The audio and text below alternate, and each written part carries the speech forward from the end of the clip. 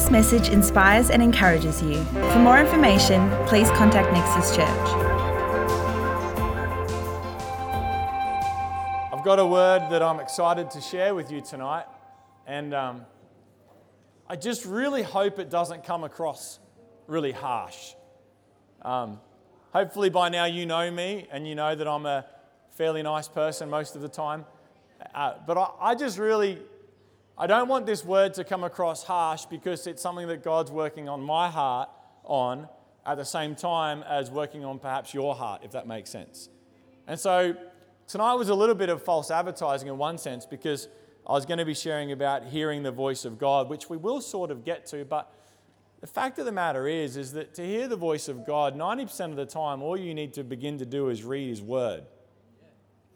And for me, 90% of the time, I hear God's voice when I read His Word because His Word is living and active and He wants to speak to us. So we could just end right there for some of us. If you're wondering what God wants to say, He's written 90% of it down. All right? Now, there's all books about this. Sacred Pathways was a great book on this. He identified 9 different ways that God speaks to us. I think there's probably about 28 different ways He speaks to us. But for the most part, read your Bible. And He'll speak to you. Does that make sense? Cool. All right, let's finish up there. But tonight I want to go somewhere. I was struck by a passage this past week that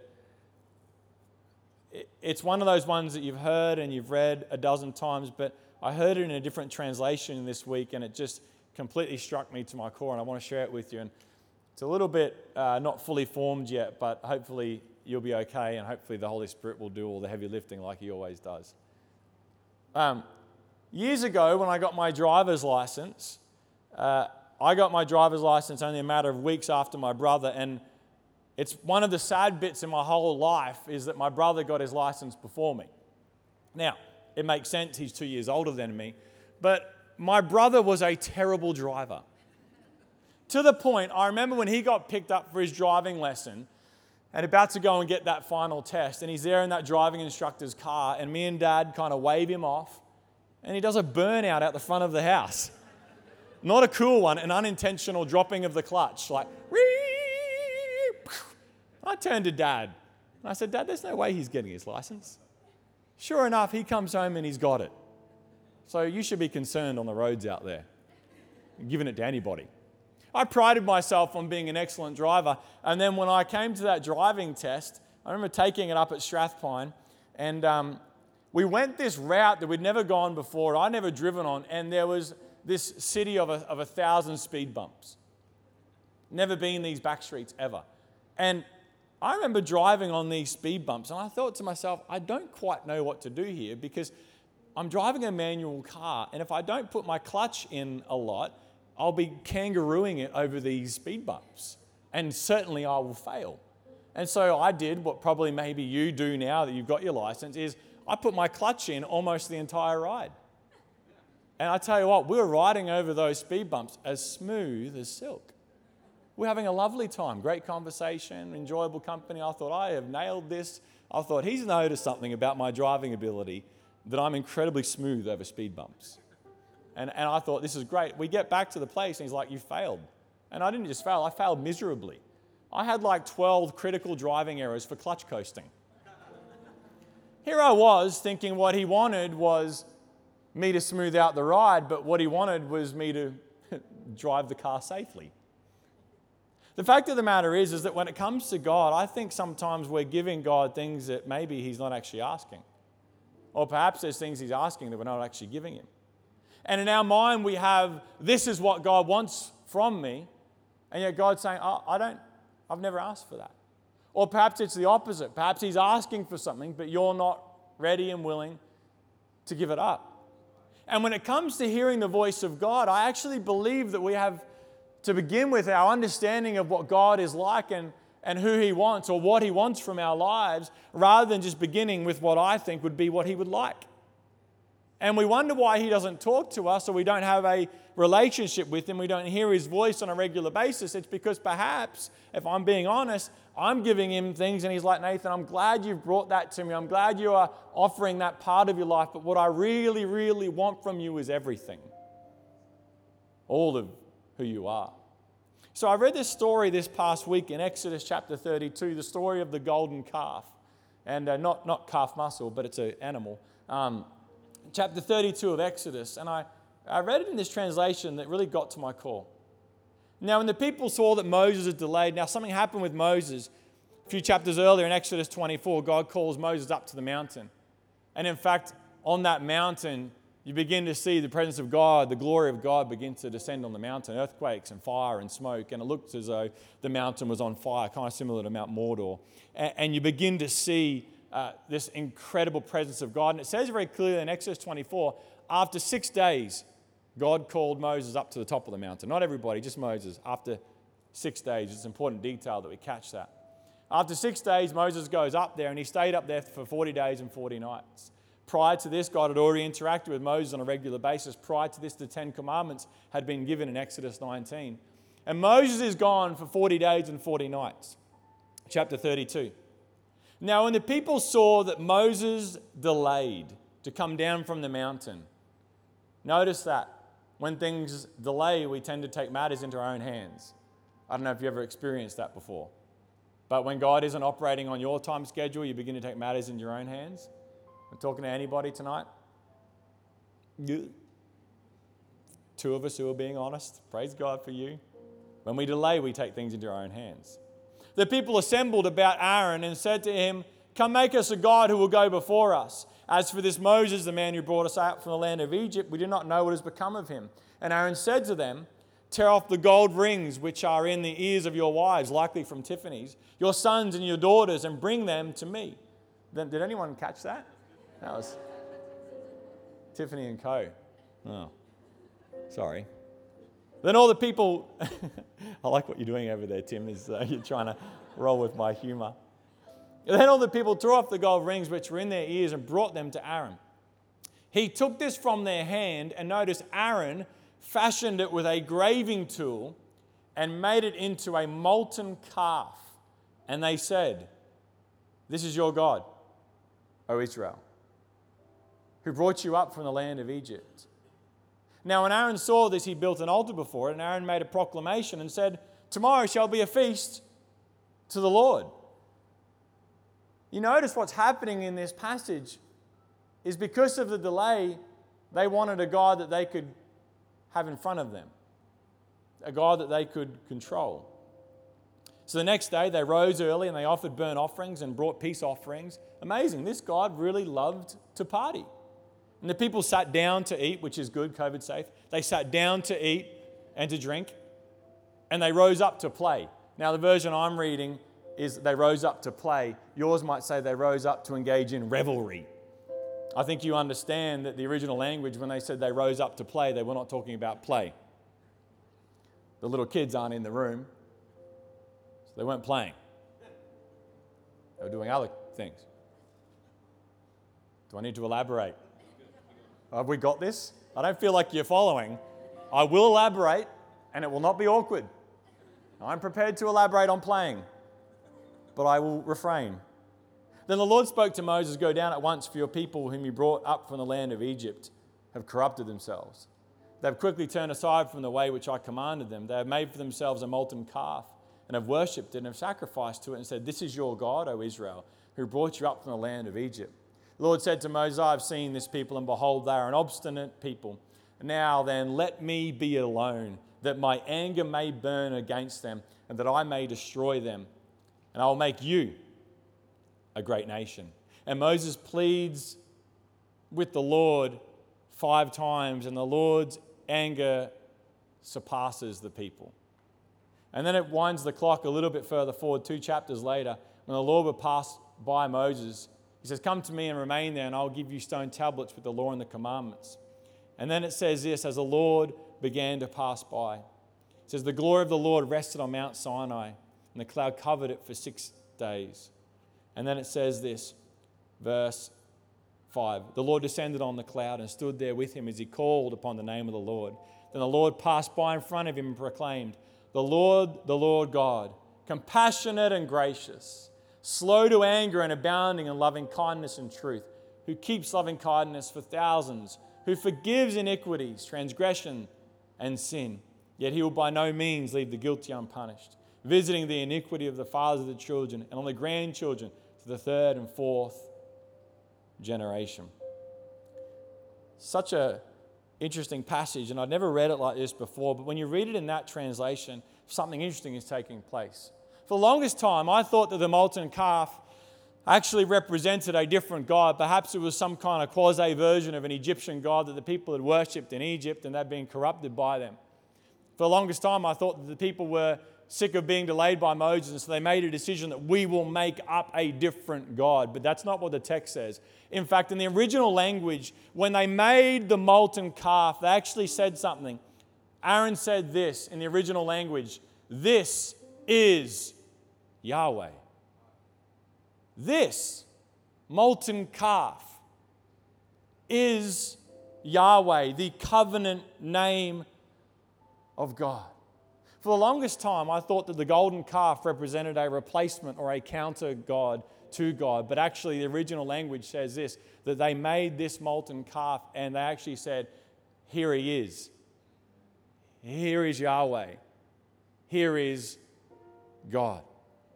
And as I began to ponder this, it kind of makes me think that perhaps in our lives, maybe the reason why we don't hear so much from God and why we wish we heard more is not because we follow other gods, not because we've got other things in our lives, though that may be the case. I think sometimes we may unknowingly be worshipping a truncated, shrunk down, muted version of the God we think we're serving.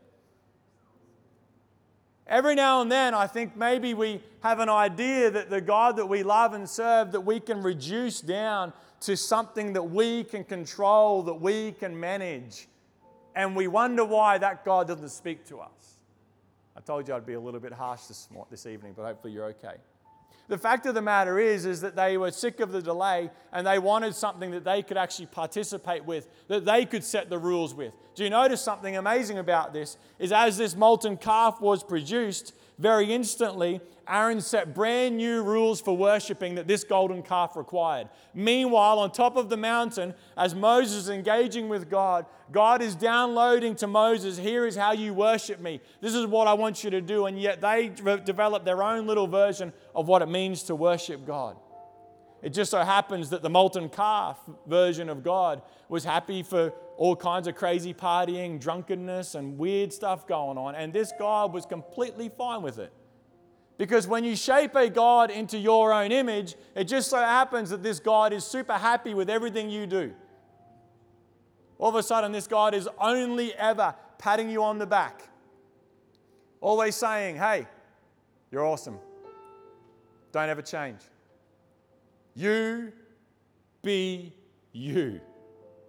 I would never ask you to do anything like that.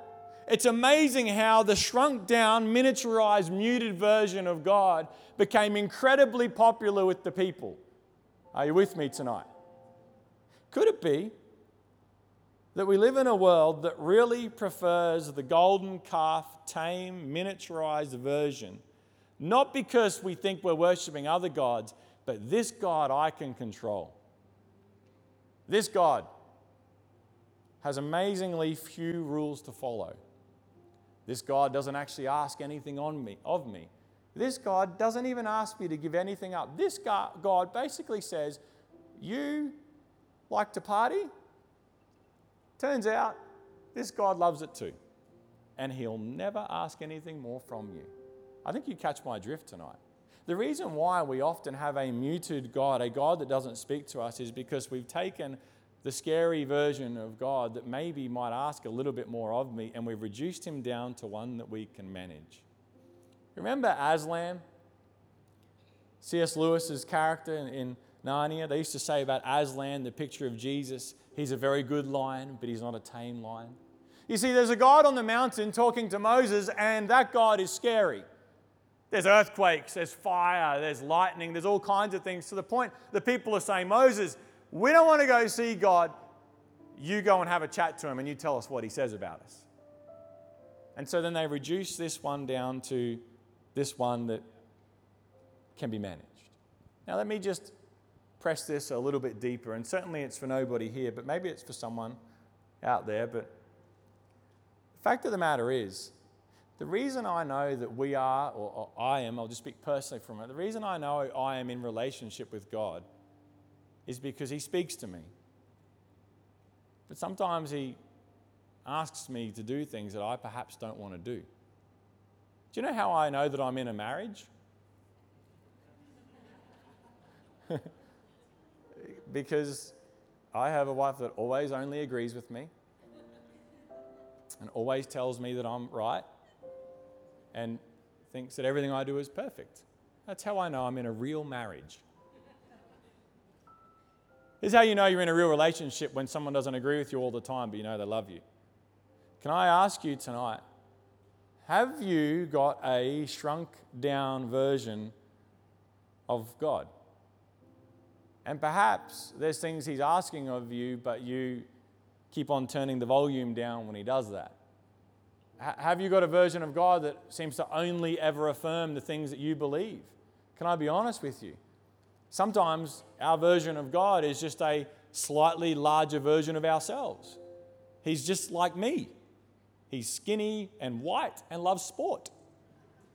This is a great God. Can I tell you, God is not just a larger version of who I am. God is something far more than that. And you have to allow him to be God, the untamed one, the one who is a little bit scary, the one who sometimes is a little bit fiery, the one who is full of loving kindness and compassion and forgiveness, by the way, but the God who I cannot control and shape into my image. And I wonder if sometimes, because we keep on going to the smaller version, we miss out on hearing what God actually wants to say to us. So I got just a handful of things, and maybe this applies for you, but how do you know if you've got a shrunk down version of God? Number one is this: this God always agrees with me and never challenges me. Then perhaps you've got a shrunk down, muted version of God. Always agrees with you and never, ever challenges you. That is almost the version of the grandfather God. And I say this all the time, but grandparents, they just want to be liked by their grandkids. They have no desire to raise them right. They just want to be liked by them. They will never say no, ever. But we carry a grandfather version of God around where he only ever agrees with me and only ever gives me everything I want. So I want to ask you this question: when's the last time God really, really challenged you on something?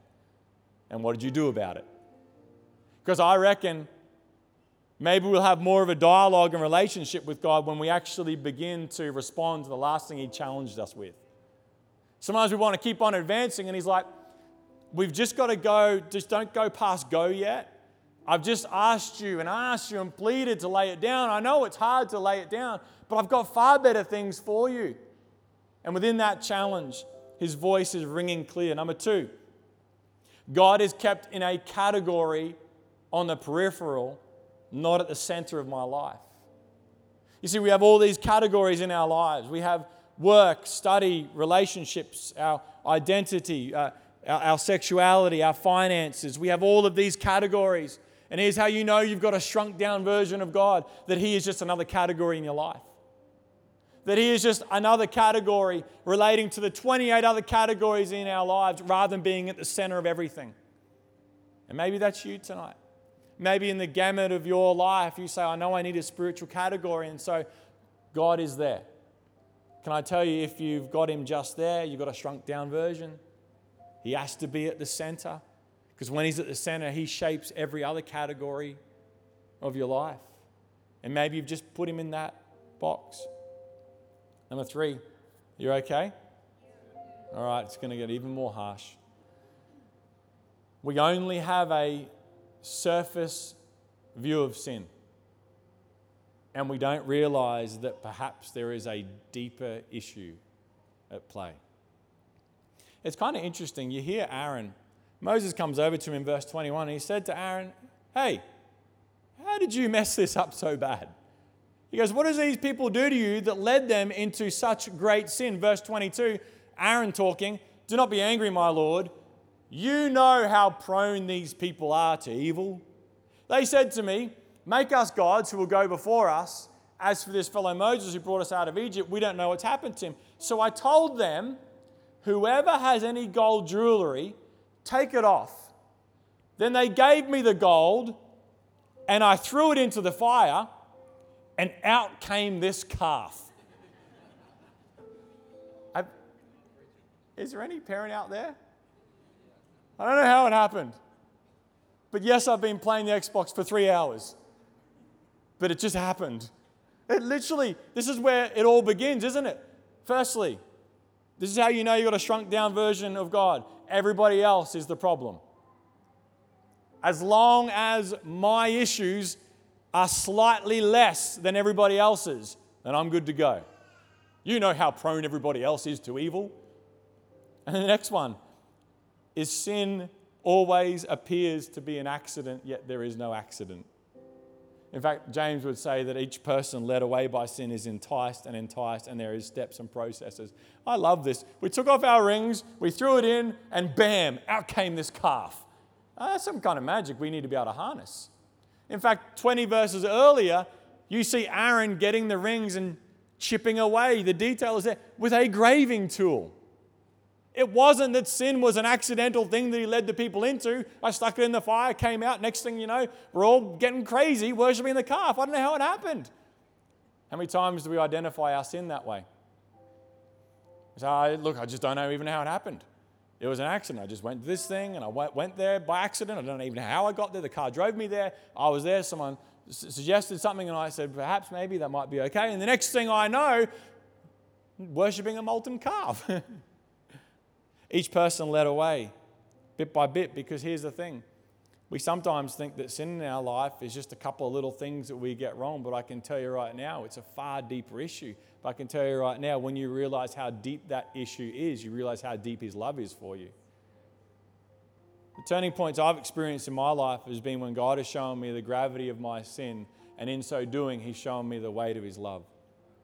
If you only ever have a surface view of sin, you'll always be pointing it out in others. You'll always treat sin as an accident rather than a far deeper issue that God wants to redeem. You know, when the enemy comes to accuse you of never being good enough, you need to always remind him that you are far worse than he thought, but you are far more loved than you could ever possibly imagine. And when we begin to do that, we begin to go beyond this calf version and we begin to see God in His fullness. Team, you can come and join me and then we'll close. Actually, just hold it for a second there. Just hold it. Sorry.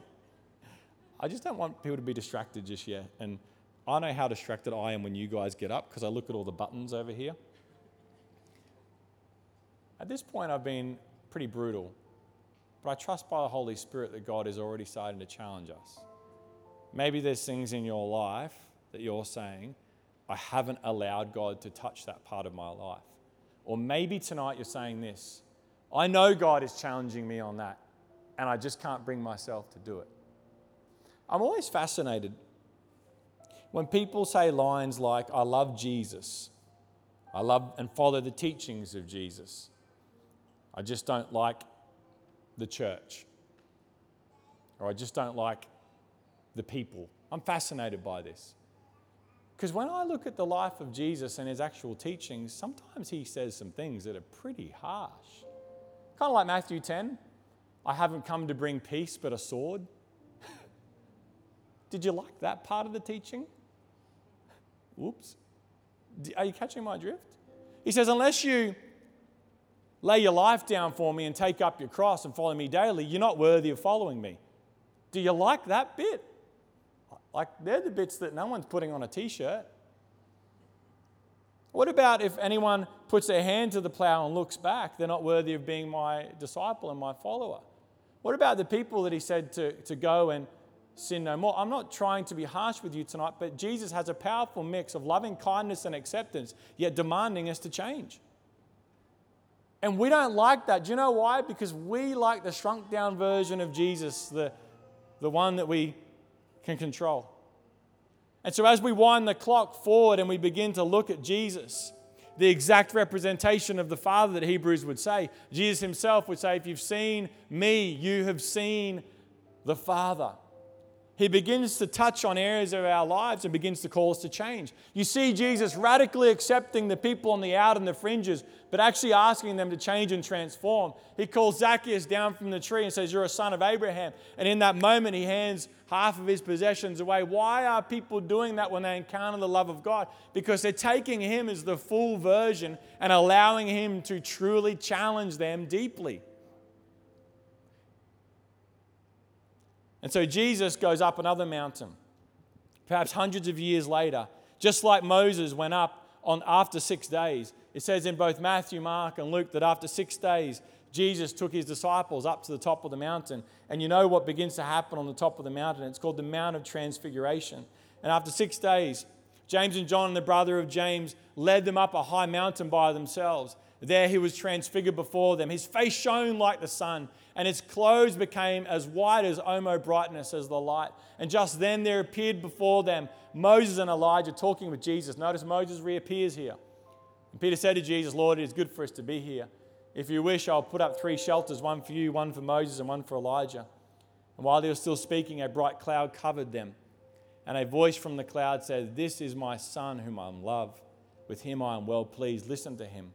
When the disciples heard this, they fell face down to the ground, terrified. But Jesus came and touched them. "Get up," he said. "Don't be afraid." And when they looked up, they saw no one except Jesus.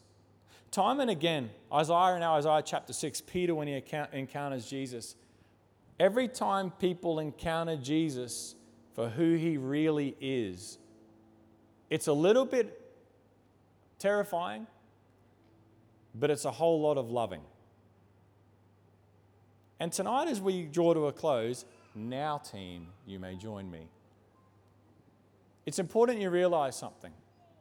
Maybe you need an honest moment. You need to ask God, have I been worshipping a miniature, truncated, muted version of you? Where I've left out the bits that I don't like? Where I leave out the bits that I find disturbing or bits that I can't control? Maybe there is something he's been challenging you on, something he's been speaking to you about time and time again, and you keep on trying to press the mute button, but you know tonight, you know exactly what it is. Perhaps you've been handing parts of your life over, but you know at the end of the day, you still control all the categories. God, I trust you with this, but I deal with the relationship bit. That's me. I trust you with this, but I work on that side of it. That's me. Maybe you need to let him get to the center of all of that. But maybe you know in your heart of hearts that you haven't wanted to encounter God really for who he is because maybe it's terrifying. Maybe you're scared that he might ask you to do something. Beck shares her story a lot. She always thought that she'd have to be a missionary and she never wanted to do that. And then you realize that when you encounter God, just like these disciples on the mountain, it's a terrifying experience. Yet it's incredibly loving. As he says, "Do not be afraid. I am with you." It's almost like tonight and in our coming weeks and months, I want us to increase our desire for more of the presence of God. And the only way to do that is it can never come from me asking you to do it. It can never come from me asking you to open the door of your heart. The door opens from the inside out. And you begin to cross a line and you begin to say lines like this: "God, I'm sick of containing you to that part of my life. I'm sick of controlling who you are in my life. I open the door of my life completely and wholly, and if it's a little bit terrifying, I'm okay with it, because just like those 3 on the mountaintop, I know that you are with me and that your love is near to me, standing right beside me." And perhaps tonight you know, before we begin to sing this song, that you need to open the door of your heart to do just that.